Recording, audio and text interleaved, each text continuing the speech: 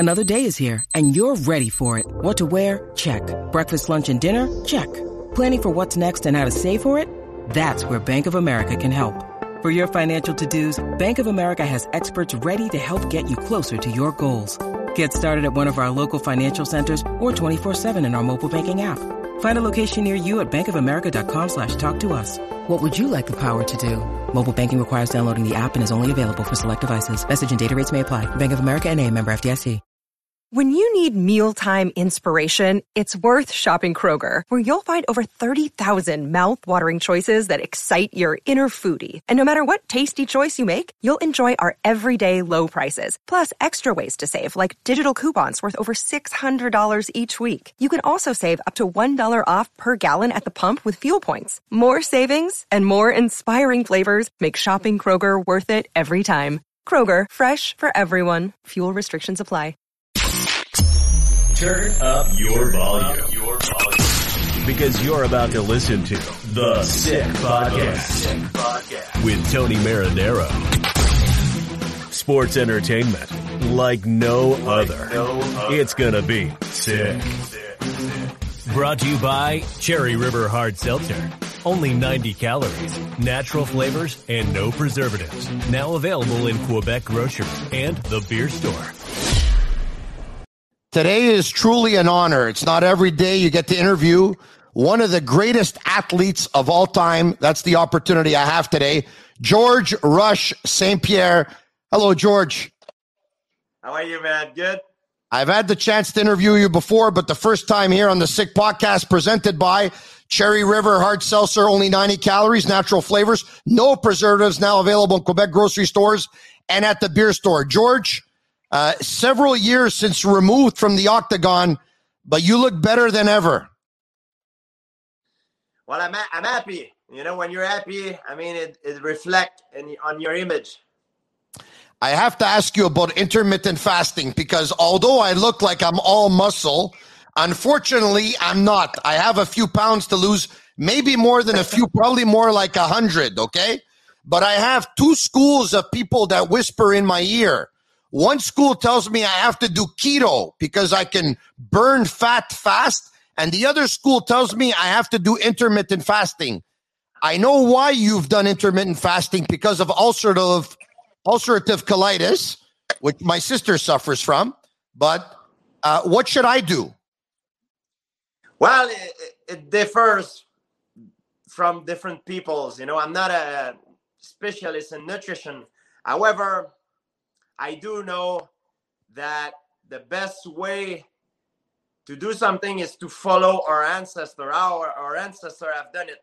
And I know for a fact that Homo sapien are 300,000 years old. And I know for a fact that we did not eat 3 times a day and snack in between during all our existence.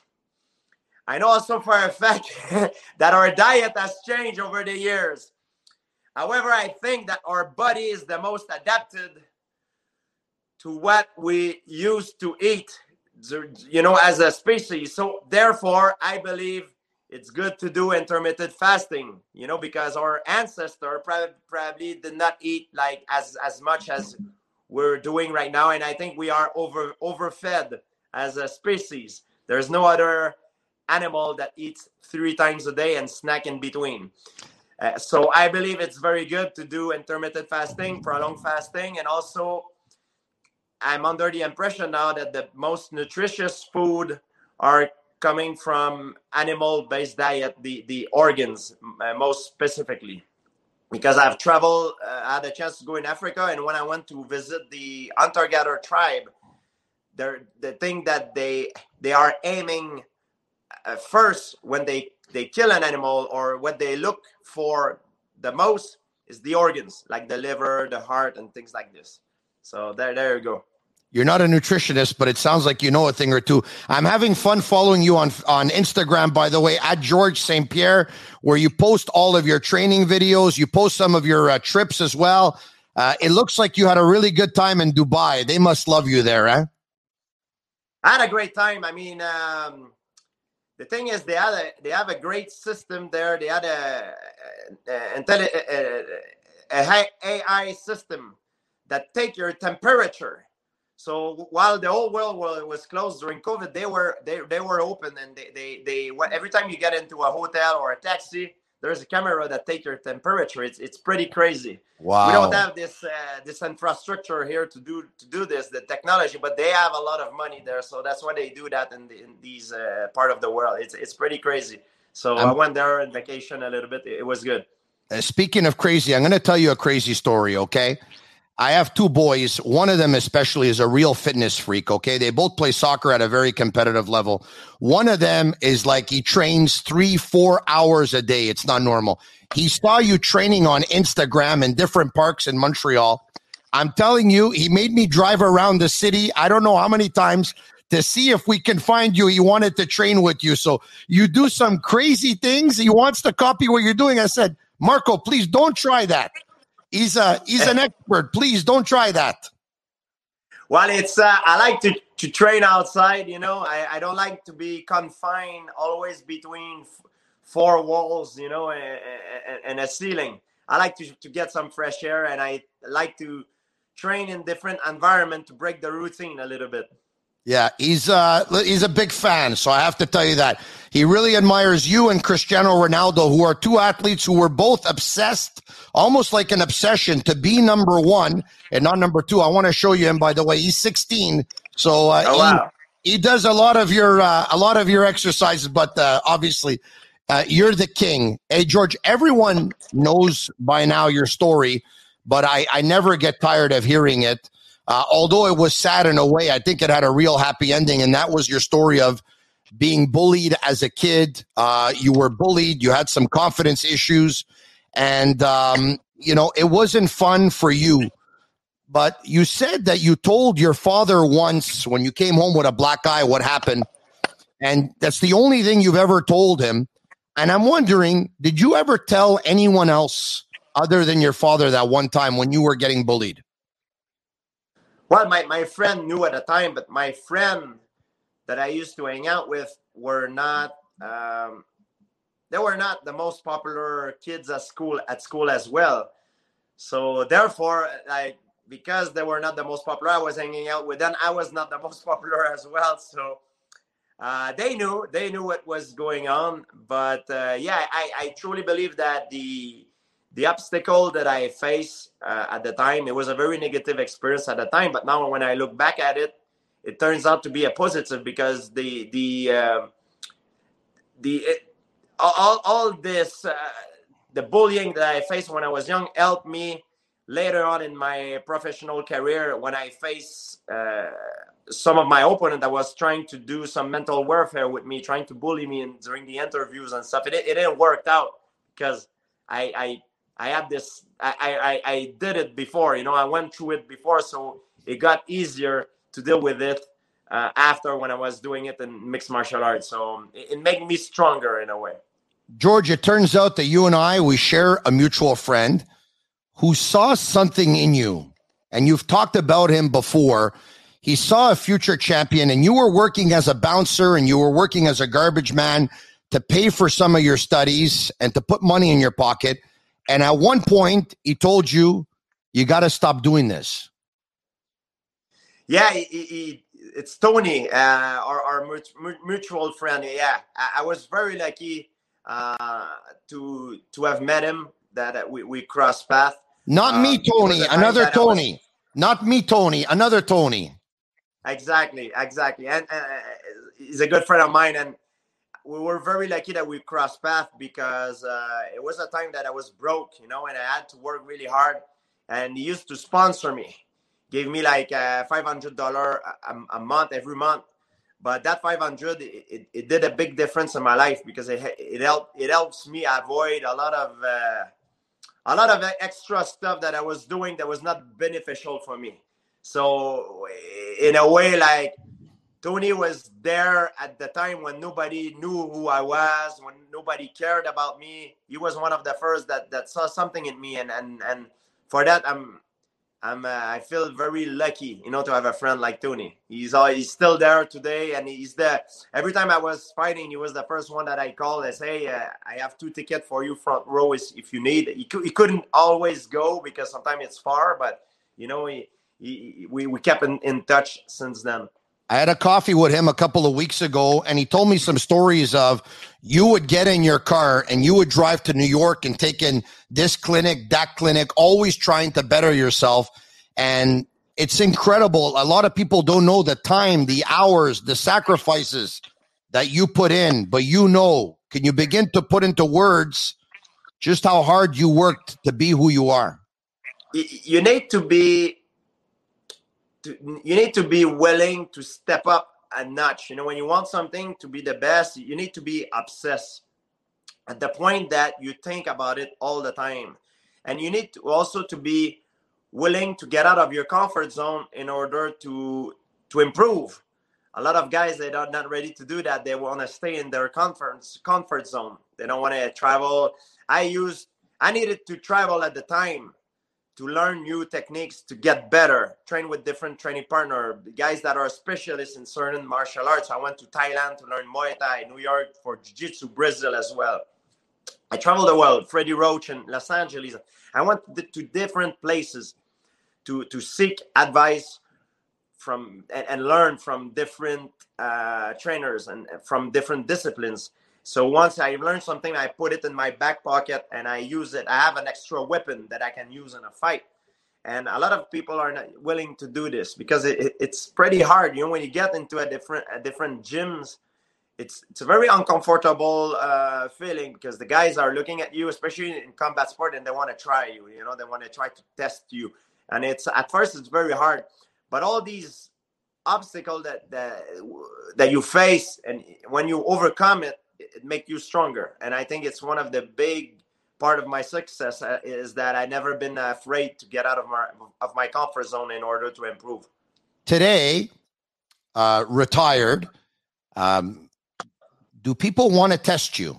I mean, you would think not in a way because everyone knows just how good you are and how tough you are, but there's always someone who thinks he's the toughest guy in the room, right? When you go out with your friends, are you worried that on that night there's going to be somebody who's going to want to test you? No, not that way. Not in the street. I'm a guy that I never fight in the street. I don't want to fight. I think it's ridiculous. You go out to have fun, not to fight. But guys want to test me in a way that the guys that are still active in mixed martial art, they know I retired on top, so they see me train on the TV. So they need a big paycheck. So they're like, they're calling me out during the interviews, but I take it as a compliment, not as an insult. For me, it's a compliment because I'm still relevant. They still see me as the guy there. So for me, it's a good thing. It's not a bad thing to be called out all the time by all the active fighters in the UFC roster. You make your way to the UFC thanks to the support of your parents, which you've talked about a lot as well. You went to see them at one point and you said, hey, listen, I'd like to take some time off from school so that I can go full time with my training. And if it doesn't work out, I can always fall back on the school. Your parents granted you that wish. Have you ever asked yourself, because I know your parents' support and their acknowledgement, it was very important to you. You ever asked yourself if your parents would have said, we're not going to support you on this, what would have happened? Like, would you have gone for it anyway? Or? I would have probably still do it. But I wanted to have their blessing in a way that, because I'm aware that they support me and they help me, for the money. They since I'm a kid, they raised me. So for me, it was important to have their blessing. And it's just a sign of respect. I'm old school. I've been raised old school by my parents, and it was important for the respect to have their blessing. George, you make your way to the UFC. You win your first couple of fights. First one by unanimous decision. Second one by TKO in the first round. And on to UFC 50. You fight Matt Hughes for the vacant welterweight championship belt at the time. Memory serves me well. It's a setback for you. You lose. What did that setback feel like? Like, is it hard to bounce back from a loss? Or in this case, it wasn't hard because no one really expected you to win? I had 2 losses in my career. The first one we talk about, it's Matt Hughes. And I believe I lost because I was going into that fight not to win. I was going to not lose because I didn't even believe myself that I could beat that guy. I started believing it after the fight. When I saw the replay of the fight, I was like, man, I was into the fight. I was doing very well. I could have beat this guy. It was all here. It was all mental. And then my second loss, I lost once when I beat Matt Hughes. I became champion. I lost to Matt Serra. And Matt Serra at the time, the odds were like something like 11-1. Nobody gave him a chance. And I started believe that I had a false feeling of security because I just beat the greatest welterweight of all time at the time, and now I'm going against a guy that nobody give a chance. And not even myself, I didn't see how he could beat me. But it turns out that when the fight started, he clipped me with a punch that I didn't see coming right behind the ear, and I got dizzy. And then I made the stupid mistake of trying to give it back to him right away and start to get into a slugfest. And when you get into a slugfest and you're busy, it's not a good idea because you're dizzy and your opponent is not. So he's more accurate than you. And I lost by TKO. I've learned that with Matt Hughes, the first fight, I should never overestimate nobody. Everybody is human. Everybody is beatable. But also against Matt Serra, I've learned that I should never underestimate nobody. Because no matter how good you are in this game, you're always at one mistake to lose everything. And I've learned these lessons very well. And after I went on a tear and I was undefeated and I avenged all my losses. You won 4 in a row. UFC 63 comes around.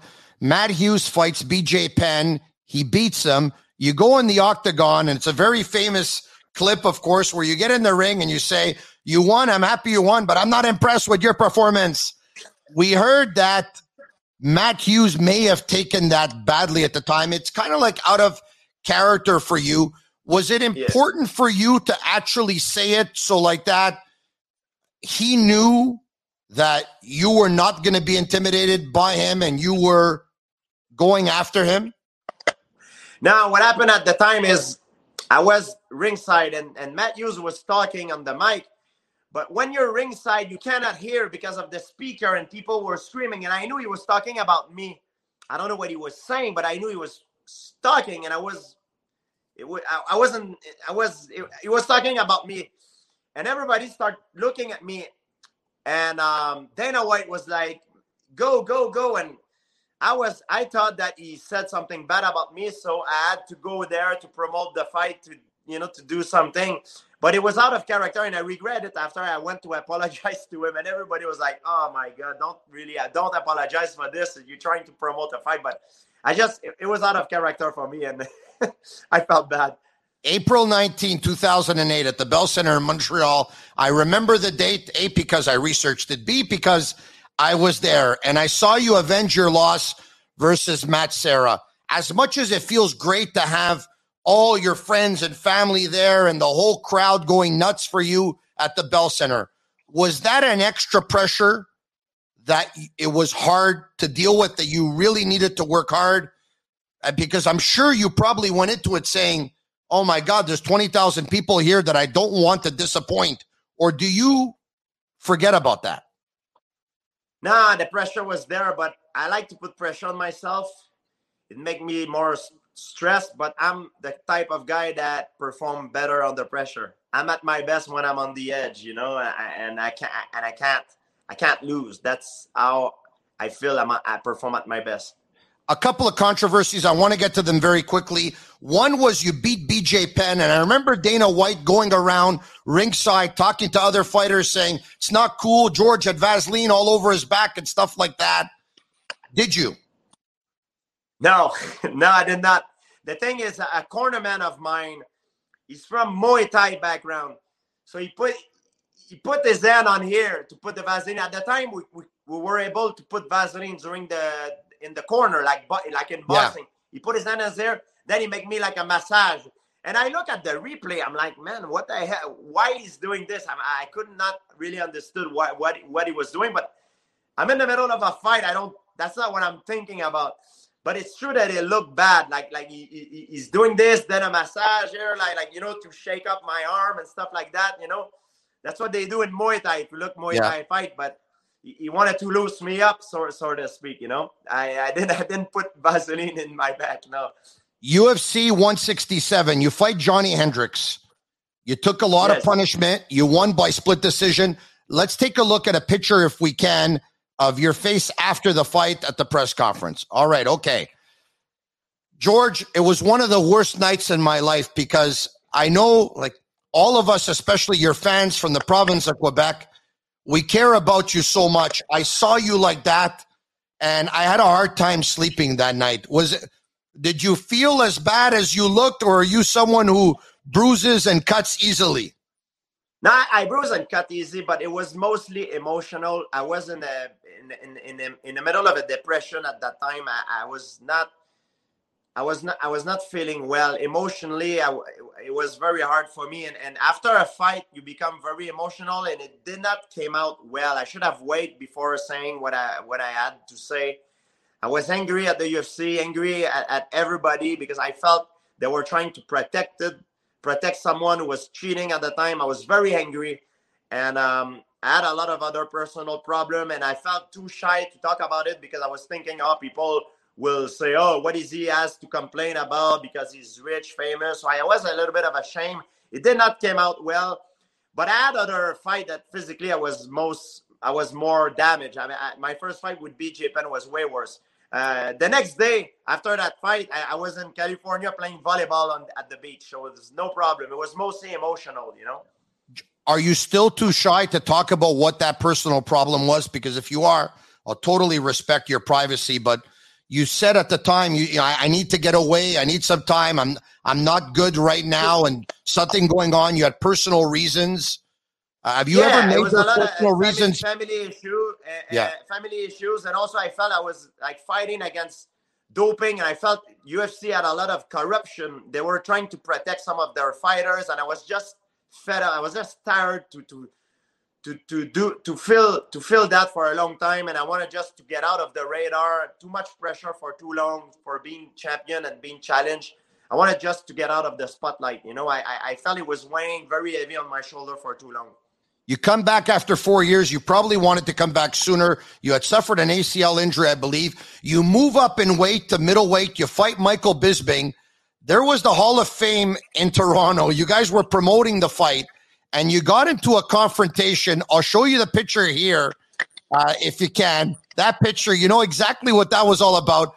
I watched that, and I'm like, oh, my God, are they promoting the fight, or are they really mad at each other because you guys are throwing F-bombs back and forth? And I'm like, what's going on here? There was a kid that came to ask me for an autograph at the time, and I see Bisping walking to me, and he goes, hey, keep your hand on for yourself. But after looking back at things, when we talk to each other, it's not fake. We're saying real stuff. You know what I mean? It's not staged. But I think that Michael saw there was a TMZ camera nearby, so he wanted to add some gas on the fire to boost up the promotion. I love when you told him you're not afraid of him, and that if you touch me, I will break you. It was kind of like Ivan Drago. I must break you. I love that. Why did you feel it was important for you to tell him I'm not afraid of you? Like you told him a couple of times. Well, don't take my kindness for weakness. I like that. I really loved it. You fight Bisping and you beat him. I can never it's over, Joe. It's over, Joe. It's over, Joe. George St-Pierre. Like I can never forget that fight. I'll always remember that fight. How, when you go back and you think of that fight and beating Bisping after 4 years away from the sport, moving up in weight. I know you had a lot of support from Quebec. A lot of fans made their way down to MSG. How proud did it make you to win that fight? When you look back, you made so many people so proud, right? You did the unthinkable. You came back after 4 years and moved up in weight. Yeah, I wanted to do something that was different. And that's why I did it, to challenge a champion from another weight class, and to finish him. That was one of my main two of my main criticism during my whole career. I never fought outside of my weight class, and I never my fight were too much technical. I needed to put more emotion into it to go for the finish, and that's what I did. I think you're on your way to the dentist, but right before you go, I want you to hear from Khabib. My father say his dream fight me versus George St-Pierre. Okay, I have a theory on this. A lot of people wanted to see GSP versus Khabib. I think everyone wanted to see it but the UFC. If the UFC knows that George is going to retire after the fight, then it leaves Khabib with a loss should he lose. Am I right in thinking this or no? Or is this just... It's business for them. They want to keep the ball rolling. They don't want the guy retire with the title. They never want that. They only want that at the end when the timing was off, when we both retired. It's a business. They're businessmen. It's normal. It's nothing personal. In 30 seconds here, if you visualize that fight that never happened, but you visualize it in your head if it would have happened, if you would have beat him, how would you have beat him? I think I would have overwhelmed him with all my creativity, fake feints, standing up, takedown, entries, in and out, and all that. All my creativity, my speed, my explosiveness would have made a difference. But we never know. There's only one way to find out, and we will never find out. And maybe if on 10 fight, if we would have fight 10 times, it would be 10 different outcomes. So it's impossible to say. George, honored with a 136-kilogram bronze statue in Saint-Isidore, inducted into the UFC Hall of Fame. Do you ever take a step back to realize just how accomplished a career you've had and how many of your family and friends you've made proud? I'm very happy, and it's an honor for me to have that in my town. Last question. What's going on with Le Canadien Montréal? I don't know. I don't really watch hockey, my friend. It's not my thing. I heard they're doing pretty bad. In ending, in 10 seconds, what's next for George St-Pierre? Would there ever be anything that would bring you back to the octagon, or been there, done that? What's next for you? A movie? I'm done. I'm done trying to prove I'm the strongest man in the world. It could be different things, like in the entertainment industry. I look forward to it, George. Merci beaucoup. Thank you for your time. Thank you, my friend. And that's a wrap. Hope you don't miss us too much until next time. Follow The Sick Podcast on YouTube, Instagram, Facebook, Google Play, and Apple Podcasts. The Sick Podcast is brought to you by Cherry River Hard Seltzer. Only 90 calories, natural flavors, and no preservatives. Now available in Quebec grocers and the beer store.